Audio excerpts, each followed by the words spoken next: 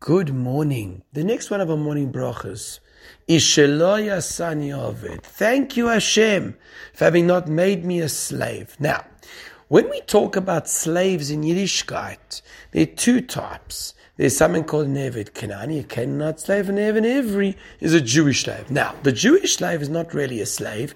He's more a servant, and he becomes a servant for approximately 6 years in one or two scenarios.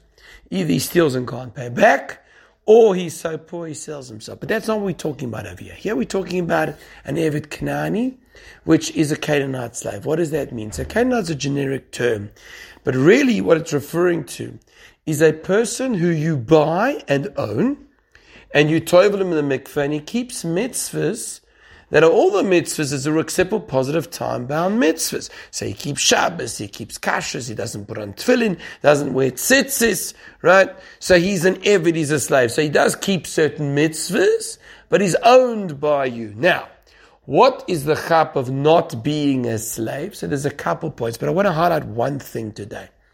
And that is that by a slave, since he is owned by people, he has no parents, halachically. In other words, yes, biologically he was from certain people, but he doesn't have the din of being their child in the sense of inheriting from them and all the dinim that apply, the laws that apply to them. So therefore, when I get up in the morning and I say, thank you Hashem, Shelo Asani Oven, what I'm trying to say is thank you HaKadosh Baruch Hu that you gave me a yichus, a heritage, family.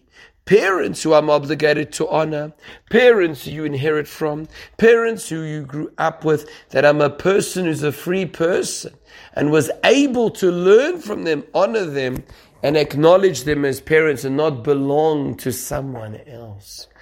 You know, we think today, what am I thanking Hashem for? You know, isn't that obvious today that you're not slaves?